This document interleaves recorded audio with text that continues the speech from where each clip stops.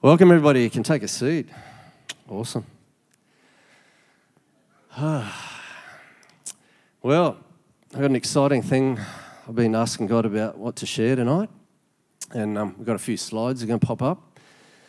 But, being a fresh year, the start of a new year, 2019, I was thinking, what does 2019 mean? Like, even in the Bible, what does 19 mean? What does 9 mean? Because they're all numbers that are part of this year that we're in now, hey? And, even when you look in the Hebrew calendar, because it's a bit different to ours, Hebrew calendar started on September 11 last year, and it clicked into the year 5779. So it's interesting. There's 9 in the back of there as well, also in the back of our year 9. So 9's a pretty significant number, and so I thought I'd take a bit of a look biblically at what 9 means in the Bible and how it might apply to our lives this year. I don't claim to be a prophet or anything like that, or I'm not a real researcher, so this is unusual for me to look into something like that too, because I'm just normally, yeah, she's right. We just go with off the cuff and whatever, but no, I believe that God's got something significant for all of us this year. Who believes that?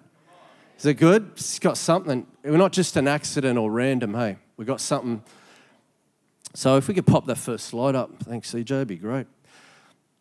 So 2019, prophetic insights. Just go back to that first one for a minute, the title there. So I saw a tree. That's going to become significant later in the message. So just keep that in mind about that tree, because it's mentioned a bit in the Bible. All right, thanks CJ. Next slide. So in ancient times, a bit of research showed that 19 meant surrender. So I found a picture there of I surrender, all guys surrendering. And I guess tying in with a bit about Pastor James is speaking about this morning, true disciples. And I believe true disciples are ones who are willing to surrender.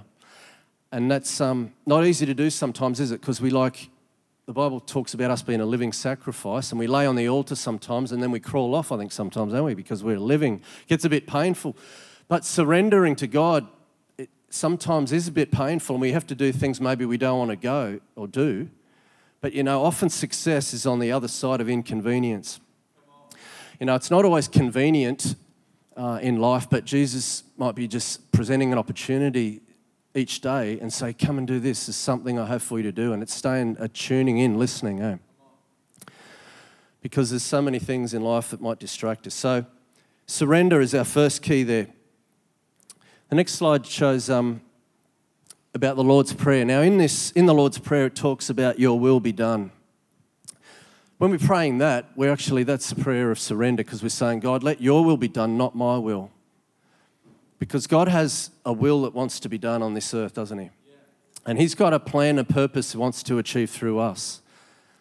And we can thwart it and say, no, I'll do my own thing and put that crown back on our own head. Or we can say, hang on a minute, let's just put the crown back on Jesus' head. Let's do it his way, because his way is often a lot better, isn't it, than our way.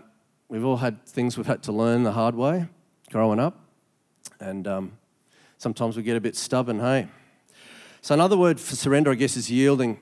2 Chronicles 30 verse 8 says, yield yourselves to the Lord. A true disciple echoes Jesus, not my will, but yours be done. Yeah. So yielding, again, it's just giving ourselves and saying, God, if you want me, to go and help this person, then Lord, just show me, I'll go and do it, and not hesitate. And we've all hesitated. I know times God's shown you something, you're like, it's too hard, it's too scary. And, once it was a news, I remember I got a word one day, and you feel like you're shaking, like you're meant to go and say it, but it's hard sometimes to stand up and have that courage, isn't it, to step out. But today was actually a fella in a wheelchair, and I asked him, I knew a bit of background on him. I hadn't met him before, but it was part of a work thing I had to do.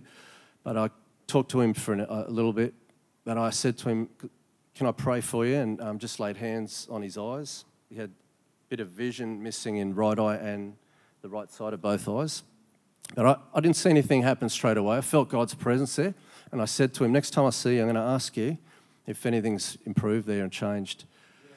But I think it's just sometimes I feel, I've got to step out, capture each moment. Yeah. And I don't always do it all right, and we won't always get it right. But it's that heart that says, okay, let's keep trying. Let's keep going with God's will. Let's lay our own will down and our own things down. All right, the next slide. Tribe of Naphtali. How does this tie in, you might wonder? Well, I'm a bit random. I'm all over the place. But I looked up in the Bible, right? Tribe of Naphtali means my struggle, my strife. It's not a very nice name, is it? Like I know when I looked up my name, it meant joyful peace, victorious heart. And I thought, that's cool, that's a bit better. It's a bit better than Naphtali. I looked up Joey's name yesterday. It was God's grace. That's a good one too. Actually, when I met Joey, I thought she was crazy, all right? Because we're at Noosa at the church and we had a conference there called Aussie Assault, and mate, we had Steve Penny and Brian Houston come and spoke at him.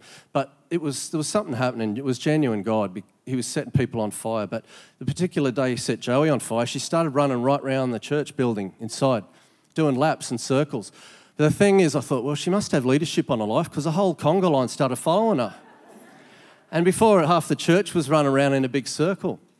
But God was doing something and it was a bit crazy, but that was sort of my introduction to, this is Joey? And then, you think, how do you end up meeting someone like that? Well, the thing is that when we clicked was on a mission trip. We went out west on a mission trip to Dalby, I think it was, somewhere like that. And we just realised where we had the similar hearts and going in the same direction. But it's good when God puts people together, to go share the journey of life in a path. So I believe all of us here, we're not here by accident. We're all sharing a journey and a path together at this moment in time. It's pretty amazing, isn't it? So it's good. I might just grab my water bottle. My mouth's getting a bit dry. Talking too much. That's the idea, Joey said, when I'm preaching. So Naphtali, getting back to Naphtali, a diversion about Joey's story. Naphtali, right, is one of the 12 tribes of Israel. So there's lots of them, hey? But these guys, they were actually called my struggle, my strife, but they were given 19 cities in the promised land. That's what got my attention in the Bible. We're looking at 19 and significance as the inheritance. Some of those were including Capernaum, Bethsaida, Gennesaret, where Jesus spent a fair bit of time ministering. My point is this, I guess, that having a name like my struggle and my strife, they come into the promised land and their tribe might have been, because of their name, in a bit of a mess. But I believe what God was saying is that he wants to turn that mess into a message. And for all of us, he wants to take us where we were and what some people might have spoken negative things over our life. He wants to turn that around and turn it for something good and something strong. Because the enemy will try and pull down our identity and say, you can't do this, you can't do that. We have to start believing Jesus and say, we can do this. We can. Let's believe the truth. So Naphtali, Jesus spent a lot of time ministering in those places where Naphtali settled, in those cities. So the great blessing come out of Naphtali. Jesus ministered mightily in those places. Okay, this is an interesting one. Tips to deal with the current mess if you're in one. Naphtali was probably in a bit of a mess. Seems it's his name sort of said that. The next slide comes up and it's actually a picture. Now, can you see this is like a dash cam or something on someone's car? You're driving down the road. Now, you never know what's going to happen on roads, do you? Strange things happen on roads, hey. People are unpredictable. But I went to a driver training session. Who's ever been to one of them? Or who's ever got a car and skidded a bit on a wet concrete or something like that? Yeah, bit of fun. All right. Well, my work let me take one of their Ford Falcons. It was a bit of a mistake, wasn't it? A bit of power. They let me take it on a driver training thing on a skiddy road, and we're skidding around. And the instructor said, look, when you're doing defensive driving, he said, often everyone, because he sees all the claims and everything over the years and he knows how people drive and patterns. He says, what happens, people get in a mess, and he said they look at that car in front of them that might have done something wrong. Say that car on the left there suddenly skids into the middle of the road and sort of blocking you and it's on its side or something. You got not a lot of time to react. But he says most people look at that problem there in the road and they look at it and they go, oh no, I'm going to crash. And then they skid and they hit the thing. He said that's what happens with the majority of people. But he said, if you want to be a good defensive driver, this is what you do. And it caught my attention. I thought, cool, this is a tip to listen for. He said, if you're about to see something in the middle of the road that's going to make you stack, he says, you look to the left there, there's a gap. You look in the middle, there's a gap. You look to the right, there's a gap. There's spare gaps there, he said, in at least a few places. He said, this is what you do if a sticky situation develops straight in front of you. He said, the first thing you do is look for that gap. And I thought about it later, and God was speaking to me and said, we need to fix our eyes on the answer, not the problem. So the problem is in the middle of the road is a crash. But you look to Jesus, the author and finisher of our faith, he's the answer. And the answer's lying onto the left or the middle or the right. It doesn't matter which one we choose, because what happens, he said, when your eyes look to the answer, he said, your hands on the steering wheel actually follow your eyes. That's what he said happens. So if you're ever in a sticky situation, get your eyes looking to the gap and your hands will follow your eyes and you'll get through that gap and you won't have to hit and end up in a mess. So it was a good bit of revelation from a driving course. I didn't plan on it, but just sort of happened. But I did love driving and skidding around track and hitting a few cones, things like that. So the next one, we're looking at the number 19. It's a prime number. So when you look in the dictionary, the adjective says of great significance. The noun for the 19, or being the prime number, the most flourishing stage, prime number. The verb of prime number, to prepare or make ready for a purpose, speaks of transition. We've all seen the butterfly. Some of us at times have felt like a grub clinging on there at the end. But I thought of that song, God makes something beautiful, something good. All my confusion he understood. Isn't that right? We might look like a grub in the beginning, but we go through a transition and God sees us as a beautiful butterfly at the end, because he sees us through a different lens. He looks at us and he says, you're my children. You're a new creation. You're washed in the blood of Jesus. You're wearing a robe of righteousness, a garment of praise. That's how Jesus sees us. Isn't that good? Yeah. So I think that's significant that this year, if we look at that 2019, we look at the number 19 there, and we can think, okay, this year can be a flourishing stage for us. This year can be a transition stage for us. And I know for me, even looking at transition this year, I'm like, oh man, I feel a bit overwhelmed first because they asked me to be a chaplain in the high school at Talua. Hey, you go to Talua. I'm looking forward to it. I love it. I've only been there 2 days and everyone's friendly and I haven't fallen over. So I've enjoyed it. It's great. But it's a transition. In many ways, there might be things in our own lives that are a transition this year. But we need to trust God, and even tying in with, you know, we went on a prayer retreat, all us chappies, like Sandy and Naomi, and they were talking there about the God of the gap between the promise and the fulfillment, and exactly the same word that Ben Natoko shared last Sunday night. So it made me think about that too, because sometimes when God repeats things, he's trying to get our attention. When he's saying it, it's important more than once. And it happened to me when I was preparing the message. I was reading up a bit of this research, and a certain verse of scripture came up, and then I walked past the telly and the John Gray World was on. So we got the Day Star and watched the Christian Channel. And he's there preaching, and he said the exact same verse I'd just been reading about an hour earlier. And I thought, hang on a minute, he's getting my attention. But God does that sometimes with us, doesn't he? Yeah. So we've got to learn to look for those and stop and say, okay, God, what are you saying? Rather than just brush it off, just look a bit deeper, start to dig a bit.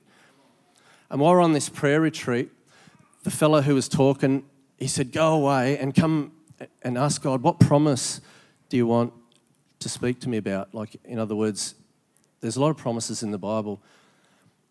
And he was saying, just go away on your own and find a promise that you believe God's speaking to you about this year. And I'm like, okay. So I was sitting there in my chair. I couldn't think of anything, nothing.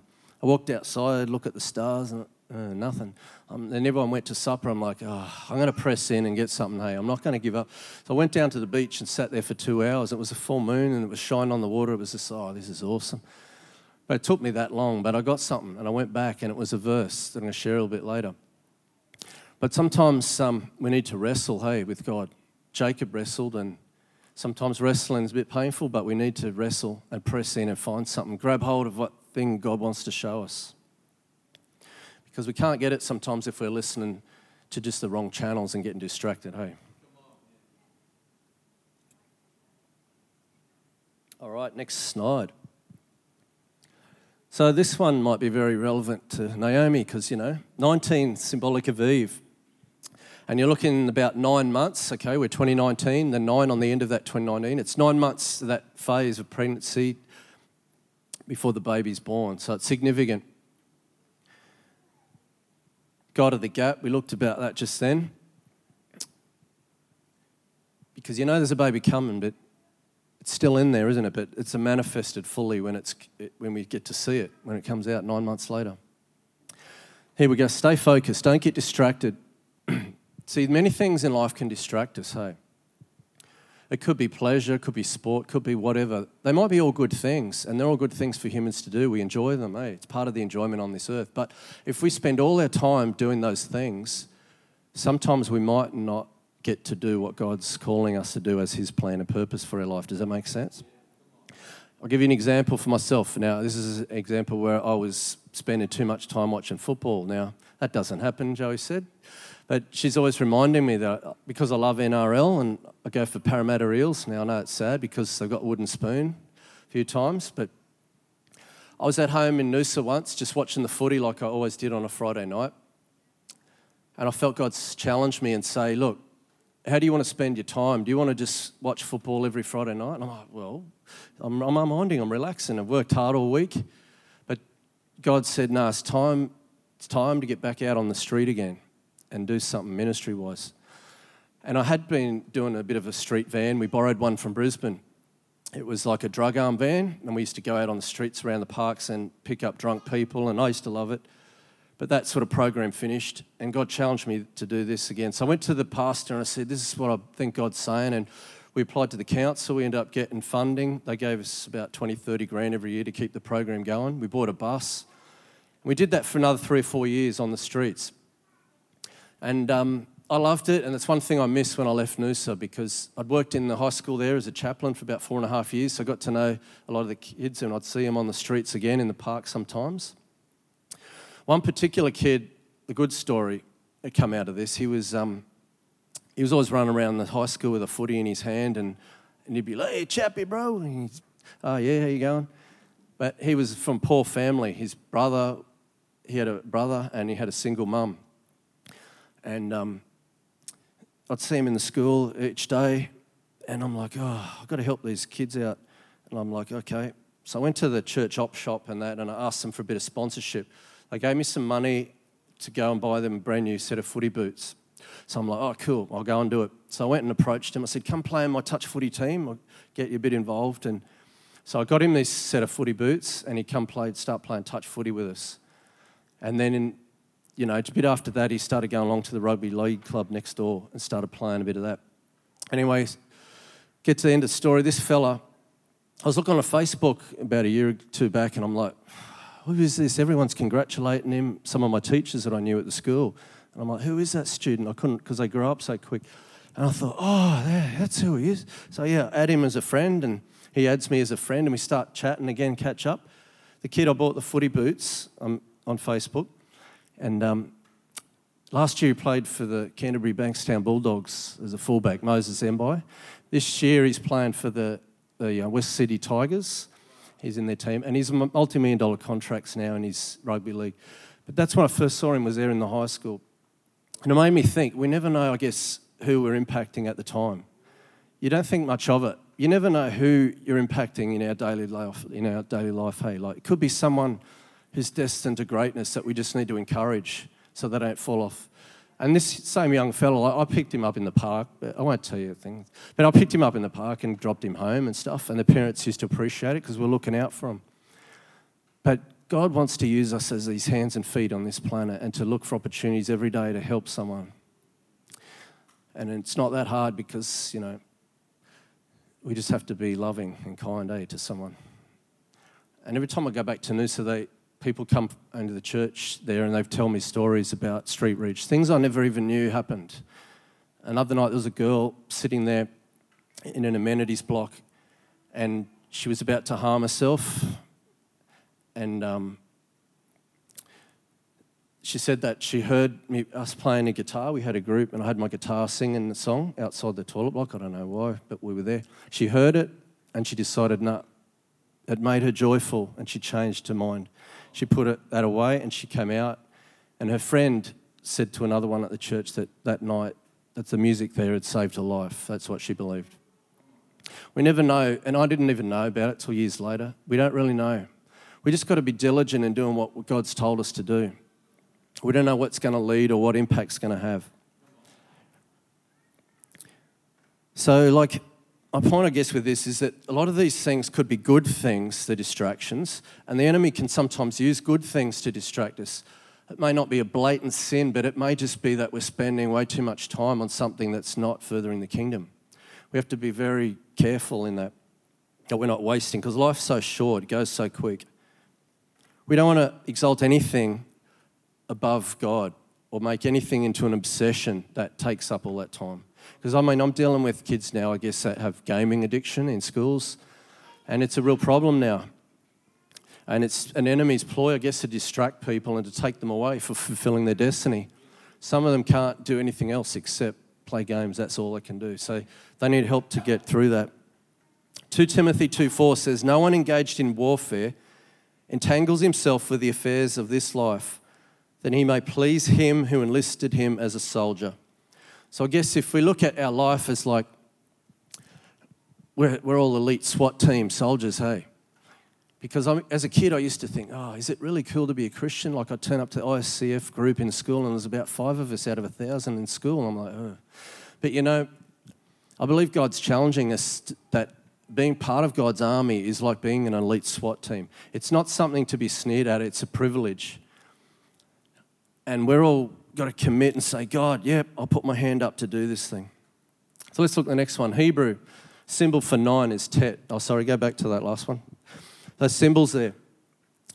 So when we look at the symbol for 9 in the Hebrew, it's tet. On the left there, you've got evil, looks a bit like a snake. And on the right, you've got the good, where the man is bowing down to God as the king.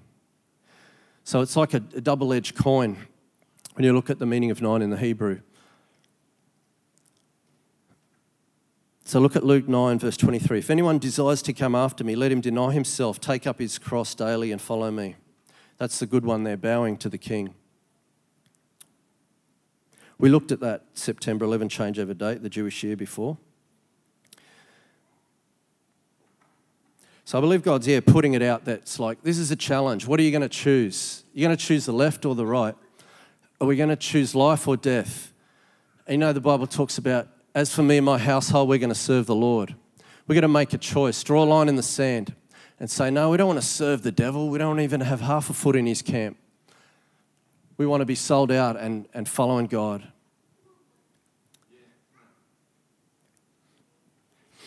So I guess the Hebrew calendar moves in decades, not just like us, we'd move in decades too. But the last decade of the Hebrew one was like the decade of the seer or the prophet who can see what God's doing.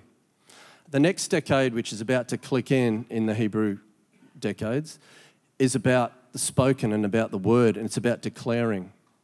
So there's going to come a time where God is wanting us to, like Elijah did, is to stand and declare and call down fire from heaven and to be an active engager in spiritual warfare. And we have songs that we sing here in church about speak life, and we sing it. We're going to be doing that in this next season. I think we can still do it now, but I think there's going to become a greater potency because we're in a season of the Hebrew calendar where it's all about the mouth and speaking and declaring and calling God's kingdom down onto this earth and praying that kingdom down to earth. So let's go on to the next slide. We've just been talking about that now. I wrote up there about Jeff Frost because a couple of weeks ago I had a word about positioning yourself, and I was like, oh, that's so cool. It just hit me in the spirit. It was like, this is true, man. This is good. And I was thinking about that. I was preparing. I had this picture there of a roller coaster. I love going to Dreamworld, and who loves roller coasters? Anyone? All right, they're pretty cool, eh? But imagine you love that roller coaster, it's your favourite ride, and you're riding it for 10 years going around, and this is cool. And the guy operator says, all right, everyone get off, we're going to change the ride. And you're like, oh no, man, this is my favourite ride. We can either complain on the edge of the thing, or we can jump in the front row of the next ride and say, God, whatever you're doing in the next season, I'm in. I may not know what it's going to do. I don't know what twists and turns it's got, but I'm going to strap myself in and I'm going to have faith and trust you. We're going on a ride. Who wants to go on a ride with God? It's exciting. It's exciting. All right, the next one. Eve. It's scary. Sometimes it is.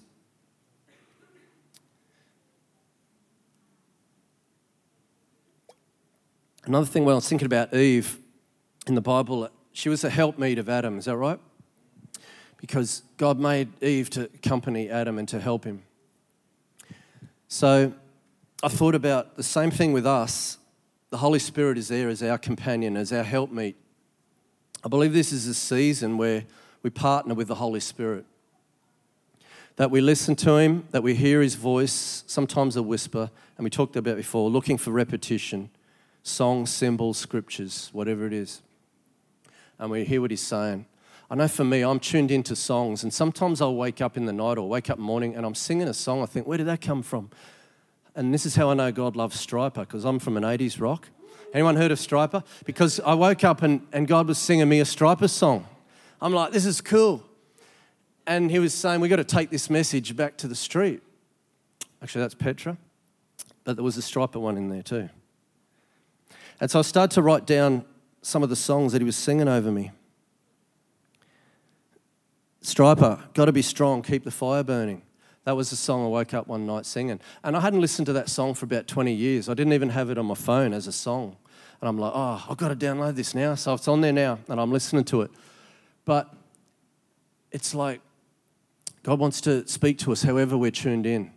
Some of us are tuned in to words, some of us numbers, some of us songs, dance, whatever. But he knows how to reach us. We just got to listen. And say, God, speak to me in that way that you speak to me uniquely. I want to hear your voice. He talks to us through scriptures, through the Bible, through other people. Other Christians might come up and encourage you. And that's God speaking, encouraging that day. So just look out for that. Our next slide. He's got a bunch of grapes there. Number 9 in Hebrew talks about fruitfulness.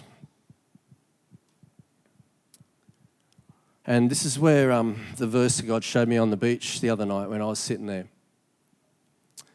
I was just asking him, and he was reminding me, what have I been showing you the last few weeks? What have I been showing you? And he showed me one verse before this verse.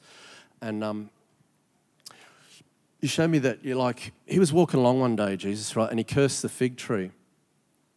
And you think, why the heck did Jesus curse the fig tree? But, that fig tree was designed to produce fruit, and it wasn't producing fruit and feeding Jesus when he needed it at the time he walked past. I believe that God's saying to all of us that there's things in our life we need to curse or cut off that are preventing us from producing fruit. He's not saying it condemning as in, I'm going to cut you guys off. He's saying it as things in our life that we need to cut off. And this verse, John 15, verse 2, every branch in me that does not bear fruit, he takes away. And every branch that bears fruit, he prunes that it may bear more fruit. So that's what I feel this season of fruitfulness. We may feel a little bit of pain at first and we think, what? Didn't you say it's a season of fruitfulness, God? Yeah, well, hang on a minute. God's pruning us so that fruit's going to come back bigger and better than it ever did before in our lives. And we're going to go on to bigger and better things we've ever seen God do in our lives. And that takes the time for us to stand up and to rise up and say, I'm going to do it. I'm going to grab this fruit. I'm going to run with it. I'm going to run with God. And I'm not going to be ashamed or bow down anymore.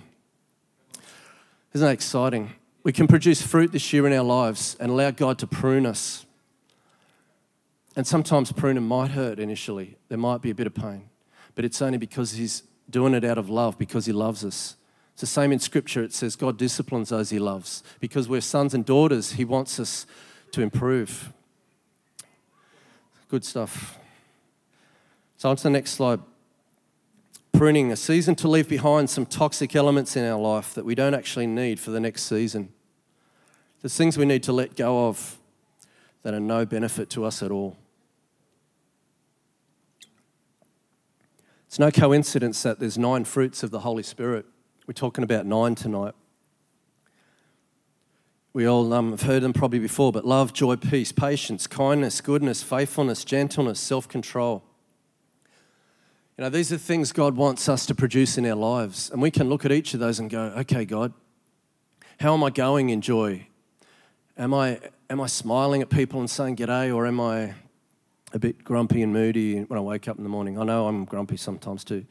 Sometimes Joey wakes up grumpy and sometimes she lets me sleep. But I'm not a morning person, but I'm getting there. I'm trying to be nice in the morning and smile. But I come alive. I'm more alive sort of now. This is my time. I'm a nocturnal little animal. That's a goat. All right. But I like being an animal that gets out at night and helps people on the streets, a bit like a possum. So let's go, possums. So 9 fruits of the Spirit. It's pretty cool, isn't it? So another thing, Acts 3:1. Now Peter and John went up to the temple, the hour of prayer. Guess what hour it was? It was the 9th hour. So 9's pretty significant in the Bible, isn't it? I didn't think it was in there much at all until I started putting the message. I always thought number 7 was in the Bible because I'm like, oh, it's God's number, that's perfect, hey. But I'm like, I didn't know how often 19 and 9 was in there. But believe that we can look at these things and we can get something out of it for what God's saying this year, because it isn't a coincidence that we're in 2019. It's not a coincidence that we're in the Hebrew 5779. It's not a coincidence that they both end in 9 or that everything we talked about tonight's 9. So God's saying something in 9 about fruitfulness, about us being surrendered to Him. He's saying all these things for our benefit. And it's the time of the year, at the start of the year, to say, God, okay, let me seek you and find what you want to do. And not my will, but your will be done, God. So I guess tonight, if some people wanted to come forward at the end when the music starts playing again, then feel welcome to come forward and to say, God, you've spoken to me through tonight's message. There's some things that I know I need to make decisions about and cut off. And we can just pray and we can just declare that over your life.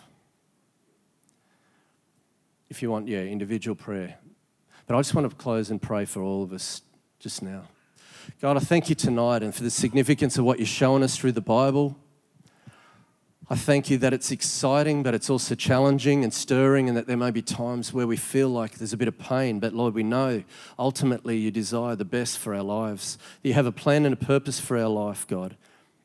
And the plan is to prosper us and keep us free from harm, to give us a hope and a future.